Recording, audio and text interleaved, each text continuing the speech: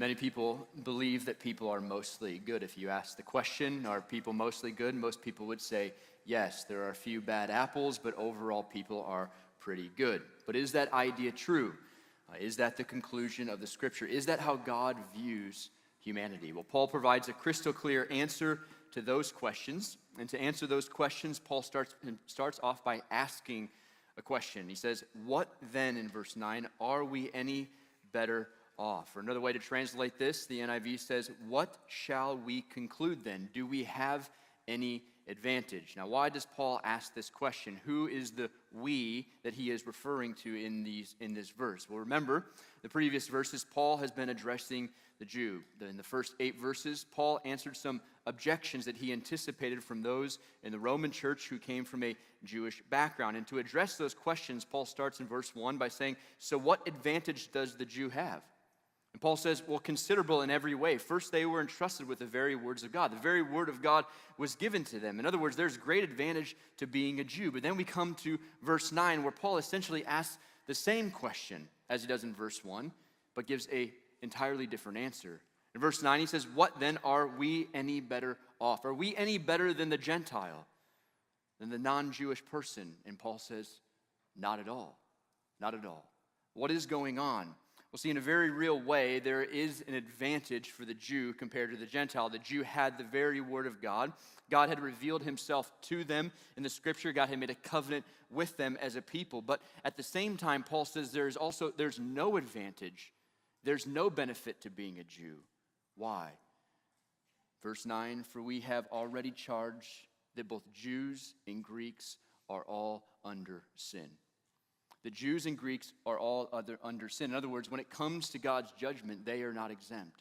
God will not give the Jewish person favor. He will not pass on judging them to judge the Gentile. Why? Because like the Gentiles, they are under sin. Just like the Gentile, the non-Jewish person, you are under sin, Paul says. But what does it mean to be under sin? What is Paul getting at here? Well, to be under sin means not only to be a sinner, it means to be a helpless slave to the power of sin. It means to be enslaved to sin, to be under the oppression of sin. It controls you. It masters you. It rules over you. John Stott writes, Paul appears almost to personify sin as a cruel tyrant who holds the human race in prison. William Barclay says, in the Christless state, a man is under the control of sin, helpless to escape from it. It is on top of us. It weighs us down. It's a crushing burden on our life. It consumes because it also lives in us. Jesus in Mark chapter 7, talking about sin, verse 21, for from within, out of people's hearts come evil thoughts, sexual immoralities, thefts, murders, adulteries, greed, evil actions, deceit, self-indulgence, envy, slander, pride, foolishness. All these things, he says, come from within you. They're under sin. And you think about for a moment, if the Jews are under sin and the Gentiles are under sin, who is not under sin? Answer, nobody. Nobody is not under sin. In other words, every person is under the power of sin, under the enslavement of sin. And this is Paul's point. There's not one person who has existed or whoever will exist that is not under sin, that is not under the power and enslavement of sin. In fact, we'll see this in a moment in verses 10 through 18, where Paul uses inclusive terms like all and no one or not even one repeatedly to make his point crystal clear. No person is exempt by God, created by God, is exempt from being under the power of sin. And as a result, Paul says in verse 10, there is no one righteous, not even one. What does he mean there's no one righteous?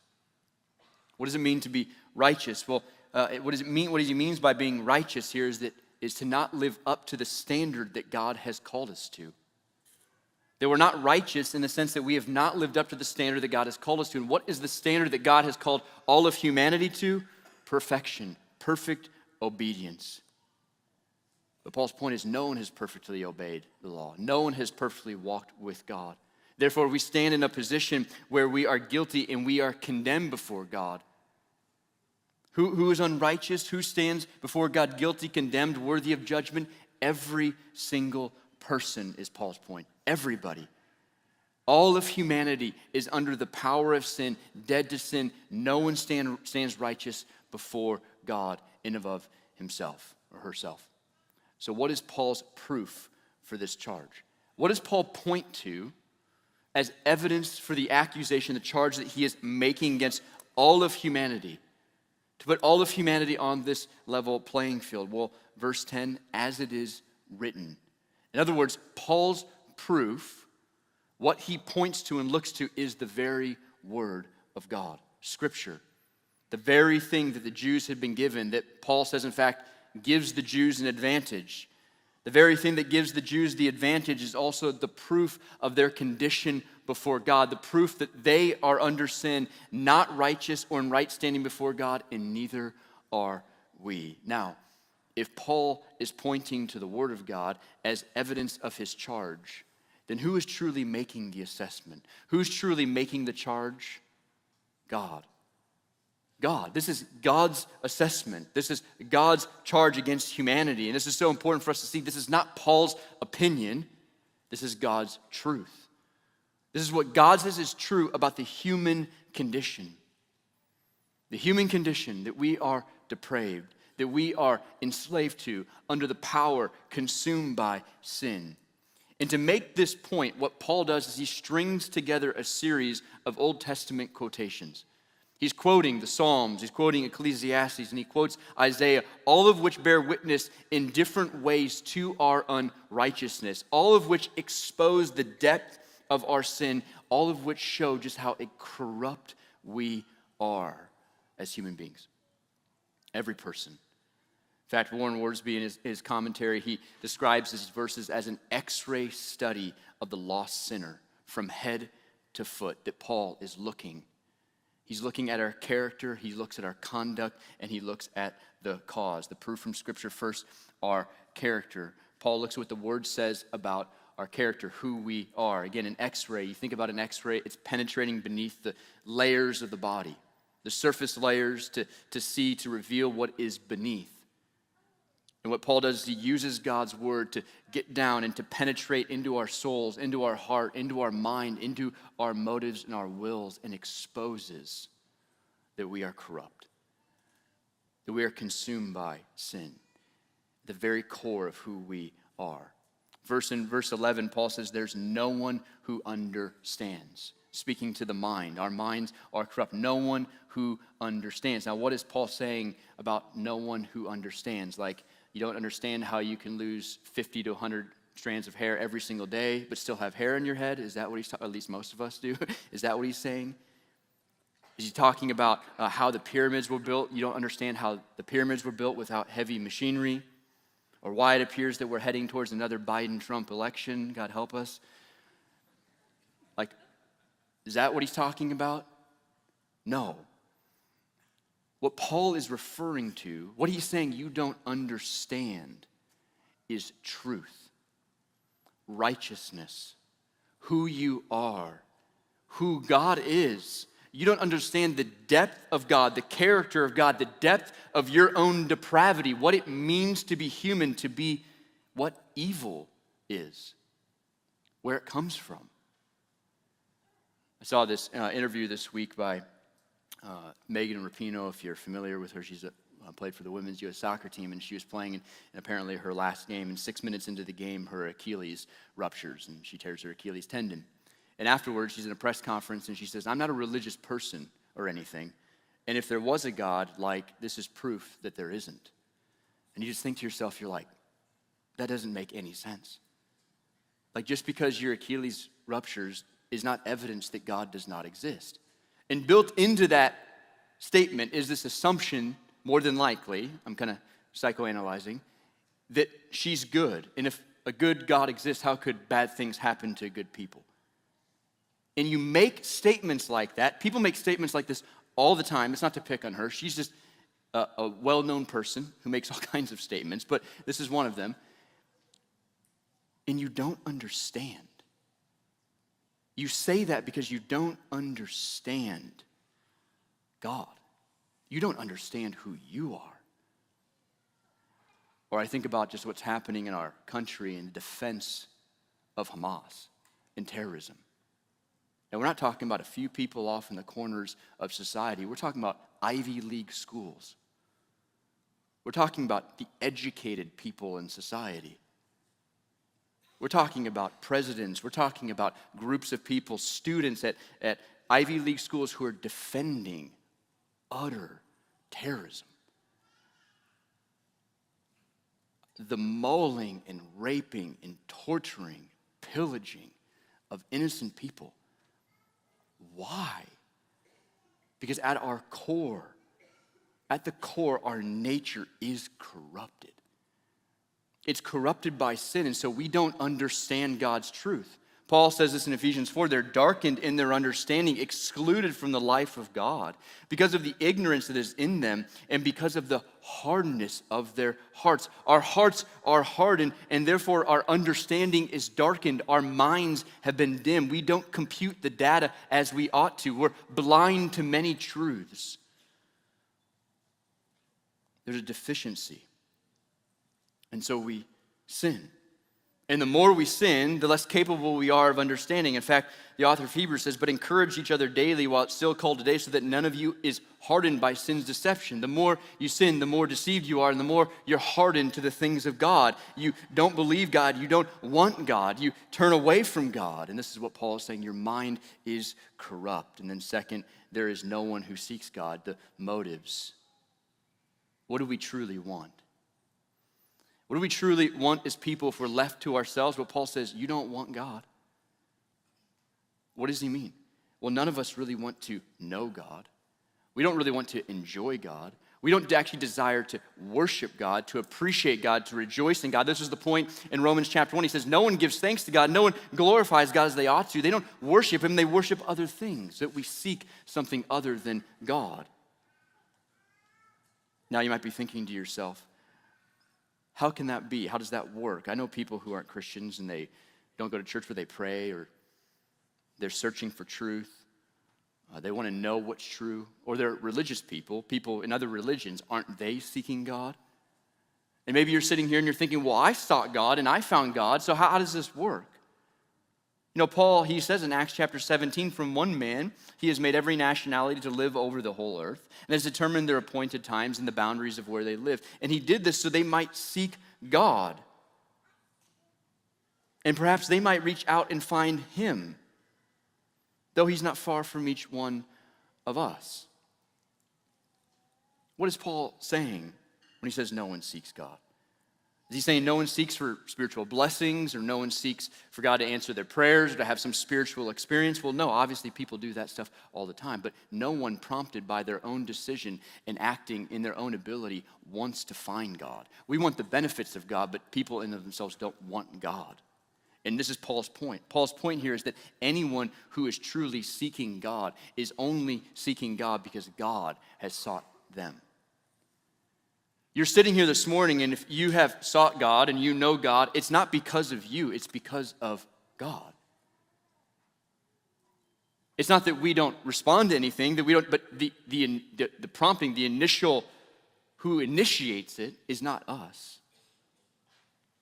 It's God. Jesus teaches this, John chapter 6. No one can come to me unless the Father who sent him, or the Father who sent me draws him. Paul writes to Timothy, perhaps God will grant them repentance, leading them to the knowledge of the truth. Who will lead them to the knowledge of the truth? Who grants repentance? God. How do you come to the Father? No one comes to the Father unless the Father who sent me draws him. That Paul is saying, in and of ourselves, we don't seek God. No person seeks God apart from God seeking them. And so Paul states, we don't understand. Our minds are corrupt and we don't seek God, our motives. Third, he says in verse 12, all have turned away. This speaks to the will of people, of individuals. And Paul says, you have all turned away. We willingly reject God. We willingly do our own thing. Now, we might not be aggressive about it. There's people who, they're aggressively against God. And there's people who are passively against God. But nonetheless, people rebel against God and his ways. That we demand to do our own thing. We might cover that with religion and say we're obeying God, but when we uncover what's actually going on, we're just using religion to justify the way that we want to live or whatever it might be, that we want to do our own thing. We want to follow our own path, not God's will for our life. And this is true of every one of us before Christ. I think back to my life and before following Jesus, and I would say, I believed in God, and at one point I would have claimed to be a Christian, but when I looked at my life, really my life was about me. I wanted to do me. I wanted to do what I wanted to do, and I just used God as cover to justify my life. It's a reality of all people, that we are rebellious people. As Isaiah 53 says, we all went astray like sheep. All have turned to our own way. We all do our own thing. And as a result, Paul writes in verse 12, all alike have become worthless. Because no one has stayed on the path to God, no one walks with God, we've become useless or worthless. And we're useless in the sense that we cannot fulfill our purpose as creatures made in the image of God. God has made us, He's created us with purpose. But because we have turned away from God, that our minds are corrupt and our wills are corrupt, that we've rejected God, we are useless to God in the fact that we cannot fulfill the purpose from which we've been created in the image of God. I'm just thinking about the idea of being useless. There's some images here, pictures of just useless things. Like you look at the top, the silverware. Can you imagine trying to cut a steak with that knife or trying to lift it with that fork? It's useless. It has rope. It's not solid. It can do nothing. It's not going to fulfill your desire of what you're going to use it for. Or you think about ping pong paddle with a hole in it. It doesn't do much good when you swing and the ball goes through the hole. Or you're going to roll some dough and you have a rolling pin that's square. It is useless. It doesn't work. In our sin, we are corrupted. We are useless. We don't work the way we ought to. We become worthless because in our rebellion, we don't do what God has created us to do, which is to bring glory and honor to Him. And the way in which we bring glory and honor to Him is by living a life of obedience to Him, by walking in His ways. But Paul says, you don't walk in the way of God, you reject God. And so lastly, in verse 12, Paul writes, as dealing with our character, there is no one who does what is good, not even one. No one. And to make the point even clearer, there's no one who does what is good, not even one person does what is good. No one does what is good, Paul? No one. How can that be? I see people doing good things all the time. My neighbor, who's not a Christian, he regularly makes our family food, like homemade enchiladas, like good stuff. Or some of you are probably familiar with Mr. Beast. Mr. Beast here, YouTuber guy. He's made millions and millions of dollars off his videos on YouTube. Just built 100 wells in Africa. And we would look at that and we say, isn't that good? What do you mean, Paul, no one does what is good? Doesn't Jesus even recognize that we do good in Matthew chapter 7? He says in verse 11, if you then, who are evil, know how to give good gifts to your children, you're evil, and you know how to give good gifts to your kids. How, Paul, does no one do what is good? Well, this begs the question, what is the definition of good? What does it mean to do good? In the truest sense, good, when we're looking at what is good in the eyes of God, good must not only conform to the command of God, but it must also be from a heart that is committed to honoring God, to glorifying God. I mean, Jesus says the great commandment, love the Lord your God with all your heart, with all your soul, with all your mind. Love is more than just simply doing the right thing. It's also doing the right thing with the right motive, the right reason for God, and as he carries on, for others. 1 Corinthians, Paul says, do everything to the glory of God, to the honor of God, to exalt God, to make God famous, God known, not ourselves. That a good work is not only about the external action, but also the internal motive. And even if people do good, we're not doing it consistently or habitually. We're not always doing the right thing for the right reasons. Even as Christians, that's true. Our internal world is so screwed up that in all reality, particularly apart from Christ, we're doing things to benefit ourselves when we get down to it. It's about us. That truly no one does what is good in the eyes of God. apart from the work of Christ in their life. And so God's word, through his word, Paul gives proof that humanity is not righteous, that we are corrupt in character. Our minds, motives, wills are all under sin, under the power of sin. What Paul does here is he moves from our character then to our conduct, from the inside to the outside, to our actions and behaviors. And he starts by pointing to our tongue, our mouth, the throat, then to the tongue, to the lips, to the mouth. And he says, their throat is an open grave. They deceive with their tongues. Viper's venom is under their lips. Their mouth is full of cursing and bitterness. You know, what comes to your mind when you hear the throat described as an open grave? Open grave. Death, decay, rotting corpse. The idea then is what comes out of our mouths is like an odor from a grave. It produces death. Our sinful words of death and our evidence of our own decay, our own internal rot. Jesus says, from the overflow of the heart, the mouth speaks. They're evidence of our own internal corruption, that we are under sin. And then he compares our speech to viper's venom, to a snake venom. Here's a picture here of a rattlesnake, which is a type of viper. You see his fangs coming down. And I'm guessing most of us don't spend a lot of time around snakes. Maybe some of you do, but most people seem to be scared of snakes and want nothing to do with snakes. Have you ever thought about what happens when a snake bites you? Like a rattlesnake bites you? What does it do? Well, this type of snake, what happens is their venom attacks the circulatory system, and it causes bleeding, interferes with the blood's ability to clot. In fact, when a rattlesnake not only can cause horrible bleeding, but it causes, it's cytotoxic, which it breaks down tissues. It causes wounds and necrosis. And even some rattlesnakes' venom is neurotoxic. It immobilizes its victim, turning its body kind of rigid or limp. I mean, imagine that happening. And Paul's saying that's what your lips are like. That's what your tongue is. It spits venom. It hurts people. It immobilizes, has a negative impact on people's lives. See, we're deceitful, poisonous, bitter, cursing people in what we say.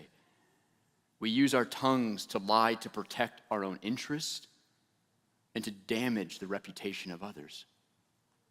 All the time. Privately, publicly. Think about how often things come out of our mouth is we're saying certain things to make ourselves look good and to cut other people down. And we cut other people down to make ourselves, in fact, look good. And we've all had this experience where we've been the one who's been spitting venom and the ones who have also been struck by it. And some of the deepest wounds in our life are not wounds, physical wounds. The deepest pain in your life is not when you got punched in the face or beaten up. It's the things that have been said to you that scar the soul, that your identity has been wrapped up in. Things that parents or siblings or friends have said. And our words, man, they can have massive consequences on somebody's life. My family is connected to a number of other families where there's a student, high school student in one area who took his own life. And it happened just a few weeks ago, and hearing about this and knowing people, what was found on his phone was a bunch of text messages bullying him. And unfortunately, that's become all too common. You make fun of, pick on, cut people down, say horrible things. Man, nasty stuff to the point where somebody takes their own life. Our words are like viper's venom. Our throats are like an open grave. Our mouths are evidence of our corruption. And Paul continues on, working his way from the head down now to the feet. In verse 15, and their feet are swift to shed blood. Ruin and wretchedness are in their paths, and the path of peace they have not known. That one of the clearest places that man's sin is displayed is in our rush to violence. We are so quick to be violent. We're so quick to fight. We're so quick to brawl with one another, to go after each other. I mean, it happens all the time. It's like you watch a sporting event, it's like commonplace. You know, like hockey, yeah, they're supposed to fight, but they're like getting rid of fighting in hockey. But the NBA, they just fight. Like the other night, watching the Golden State and Timberwolves. I mean, you got Draymond Green putting whoever from the Timberwolves in a chokehold, like on the floor. You're like, what is going on? But this is like humanity. This is like a microcosm, a picture of what happens all the time, all over the place. The first really sin recorded in the Bible, apart from Adam and Eve, is murder. Cain takes the life of his own brother because he's jealous of him. We're jealous and envious, and we become bitter and enraged, and we go after people. We take their lives. We shed blood. Figuratively speaking and literally speaking, we shed blood. All over the place, blood is being shed. Out of vengeance, you've done something to me, I'm going to get you back. Because you're stopping me from having something I want, approval of others, a relationship, a job, comfort, whatever it might be. I'm jealous of you, and so we get enraged. And we go after people. And our violence, what Paul is speaking to here is our broken relationships. And our broken relationships speak to our depravity. That we are wretched. That we are wicked people, full of sin. And it's not just in us, it comes out of us. And so Paul looks at our character, he looks at our conduct, then he looks here at the cause. Verse 18, there is no fear of God before their eyes. What drives this behavior? Well, at least what Paul is saying here in part is there's no fear of God. There's no intrepidation. There's no sense of terror with God. Why? Because we don't see God accurately. People don't see God accurately, and how we see God impacts how we live before God. And because oftentimes we don't see God accurately, we don't deal with him accurately. We don't deal with him as God. Picture here of a little grizzly bear, baby bear. You look at that bear, and if that bear is approaching you, you think, I think it looks kind of cuddly. Pick it up, pet it. Makes sense. As a little bear, it offers no threat to your life. But what about the mama bear, who we know is not far behind? If that thing was coming at you, you wouldn't be so quick to be like, come here, bear. Can I pet you? Unless you're crazy. You would think, how do I get away? There's a reason why when people go hiking in places where there's grizzly bears, they carry guns or they carry bear spray, like a full canister that shoots, because there's a threat. They see that that bear could threaten my life. And see, oftentimes we deal with God like the grizzly bear cub rather than the grizzly mama bear. That we look at God and we just think, you're like a little bear cub. We don't take God seriously. We don't fear him. And yet what the scriptures say is there should be a terror in our soul when we think about God. It's not that God isn't loving and kind and compassionate. He surely is, but there's also a reality where God is just. He will carry out wrath. He is a consuming fire, the author of Hebrews writes. That Paul tells us in 2 Thessalonians, he's talking about this day of judgment. He says this will take place in verse 7 at the revelation of the Lord Jesus Christ from heaven with his powerful angels when he takes vengeance. Listen to this. When he takes vengeance with flaming fire on those who don't know God. and those who don't obey the gospel of our Lord Jesus with flaming fire.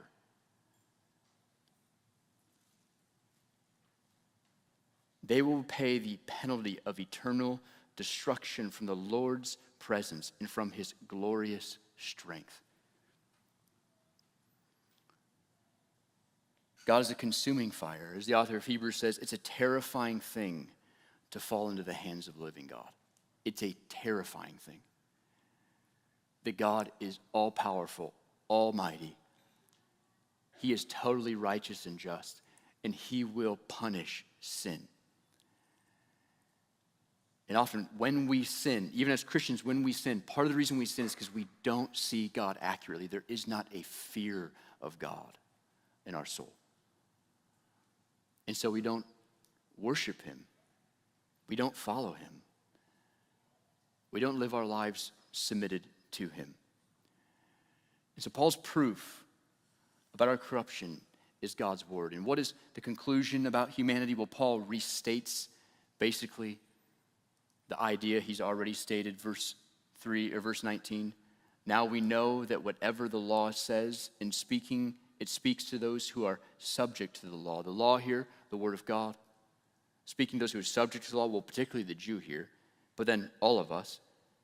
So every mouth may be shut, and the whole world may become subject to God's judgment. This is the point to which Paul has been driving towards relentlessly, moving towards this. All people, all inhabitants of all time, without any exception, are inexcusable before God. They have nothing to say. Under the accusation with no possibility of defense. What God's word does is it closes the mouth. What are you going to say? You stand before God, God opens his word. This is what I demanded of you. This is how you live. What do you have to say? Paul says every mouth is shut. And the whole world comes under the subject of God's judgment. Because who we are is that we are people who are radically corrupt, morally ruined at our very roots, totally depraved, guilty, and condemned. And Paul says in verse 20, for no one will be justified in his sight by the works of the law, because the knowledge of sin comes through the law. What does the law do? What does God's word do? Does it justify you? Does it make you righteous? Does it make you innocent before God? Certainly not, Paul says. There is nothing you can do to become righteous in God's sight. Doing more good things don't cancel out the bad things. And you've already done the bad things. Paul said what the law does, what God's word in part does, is it exposes with absolute clarity that we are sinful, that we are under the power, enslavement of sin, that we are totally rotten and corrupted, depraved, spiritually dead in our sin. And there's nothing we can do to save ourselves from the punishment for our sin. Nothing. There's nothing. Paul says you won't be justified by the law. The Jews are like, but we have the law. But Paul says, yeah, but the law just shows that you're a sinner. It doesn't change anything about what's true about you. It just exposes more clearly who you are. There's nothing you can do in and of yourself to escape the punishment, to change this reality that you are enslaved to sin. So what do? How do we escape the judgment that is coming toward our sin? Well, you have to come back next week. Next week, we're going to get into the righteousness that comes apart from the law, Jesus Christ. That it's because of him, because he is God, became man, who lived in perfect obedience to the law, he was able to offer himself as an atonement to pay for your sin and my sin. And the glorious news of the gospel is to anyone who believes in the work of Christ, that he came and he died to shed his blood to pay for our sin, is forgiven, that his blood covers them, cleanses them, us, frees us from not only the judgment to come, but from the power that sin has on our life. The gospel. And if you have not repented and put your faith in Christ, I would encourage you to turn to Jesus. He is the only solution, the only thing that can absolve you from the punishment for your sin, that can protect you from the wrath to come, that can set you free. In closing, application, embrace this reality. When you work through this text and going through this, there's this sense of soberness, heaviness. These are weighty truths, hard for some to hear. Now, if you're in Christ, there's this reality where you know, thank God for you, Jesus, and what you've done for me here. But these are hard. These verses point to a hard reality about all of humanity. The playing field is leveled here. No one is better, Paul says. Nobody's better than somebody else. And our tendency is to evade hard things, to get around. Much of the inventions, right, in life, it's like to get around the difficulty in life. Like we're trying to figure out how do we get around difficulty. And it's easy to do that with this text, with the Word of God. Why? Because the culture is happy to tell you otherwise. To tell you that you're not that bad. You're actually not as bad as someone might say or the Bible might say. In fact, really, you're a victim. Life, the way of your life, it's not your fault. It's somebody else's fault. It's your parents. That's who gets blamed constantly. It's your parents' fault that you're this way. It's men's fault that you're this way. It's the patriarchy's fault that you're this way. It's the system's fault that you're this way. It's not your fault. Heaven forbid it would ever be, it's not your fault. There's all these other factors that have come into your life. It's not you. The world proclaims that you have clothes on. Life is good to go. You're well off. And the Bible looks at you, and Jesus says, you're wretched, you're pitiful, you're poor, you're blind, you're naked. You don't have clothes on. You're sinful. You are the problem. Where does evil come from? Here. Right here. You are responsible. And you will give an account. You will stand before God. I'm not saying that there aren't victims. I'm not saying there aren't things that have happened to you that are outside of your control. That's not the point. But it's not only that. There's a deeper reality, deeper truth. And we must embrace that reality. We must embrace the diagnosis of God's diagnosis on our life. Otherwise, here's the problem. You won't embrace Christ. Not truly. We won't truly embrace Christ. We won't embrace Christ because the gospel, it's not attractive. It's not attractive. And if we don't embrace this truth, the gospel will not be attractive to us. It will not be attractive to others. People will not be led to the cross. Now I might be thinking, well, that doesn't make sense. Telling people that they're depraved and wicked, that they're going to be attracted to the gospel? Oh, yeah. The darker or the more you understand the depth of your sin, the more you understand just how dark and wicked you are, the more you understand how helpless you are, the more you want Christ. And we think oftentimes if we smooth off the rough edges, we kind of tone things down a little bit. I'm not justifying being crazy and malicious or mean about things. I'm just saying we need to be honest with people, with ourselves, about what the Scripture says. And in doing so, the gospel becomes glorious. The gospel shines forth. The more we see our need for the cross, the more we want to cling to Christ. Because we see he is the one who has dealt with the problem that we cannot solve, our sinfulness, enslavement to sin, our guilt before God. And so we must not shy away from preaching and teaching what is true about humanity, so that we might see the glorious truth of the gospel. There's a world that does not know Christ. And what they need to hear is the bad news, so that the good news is truly good, and they embrace Christ. Let's pray. Father, we want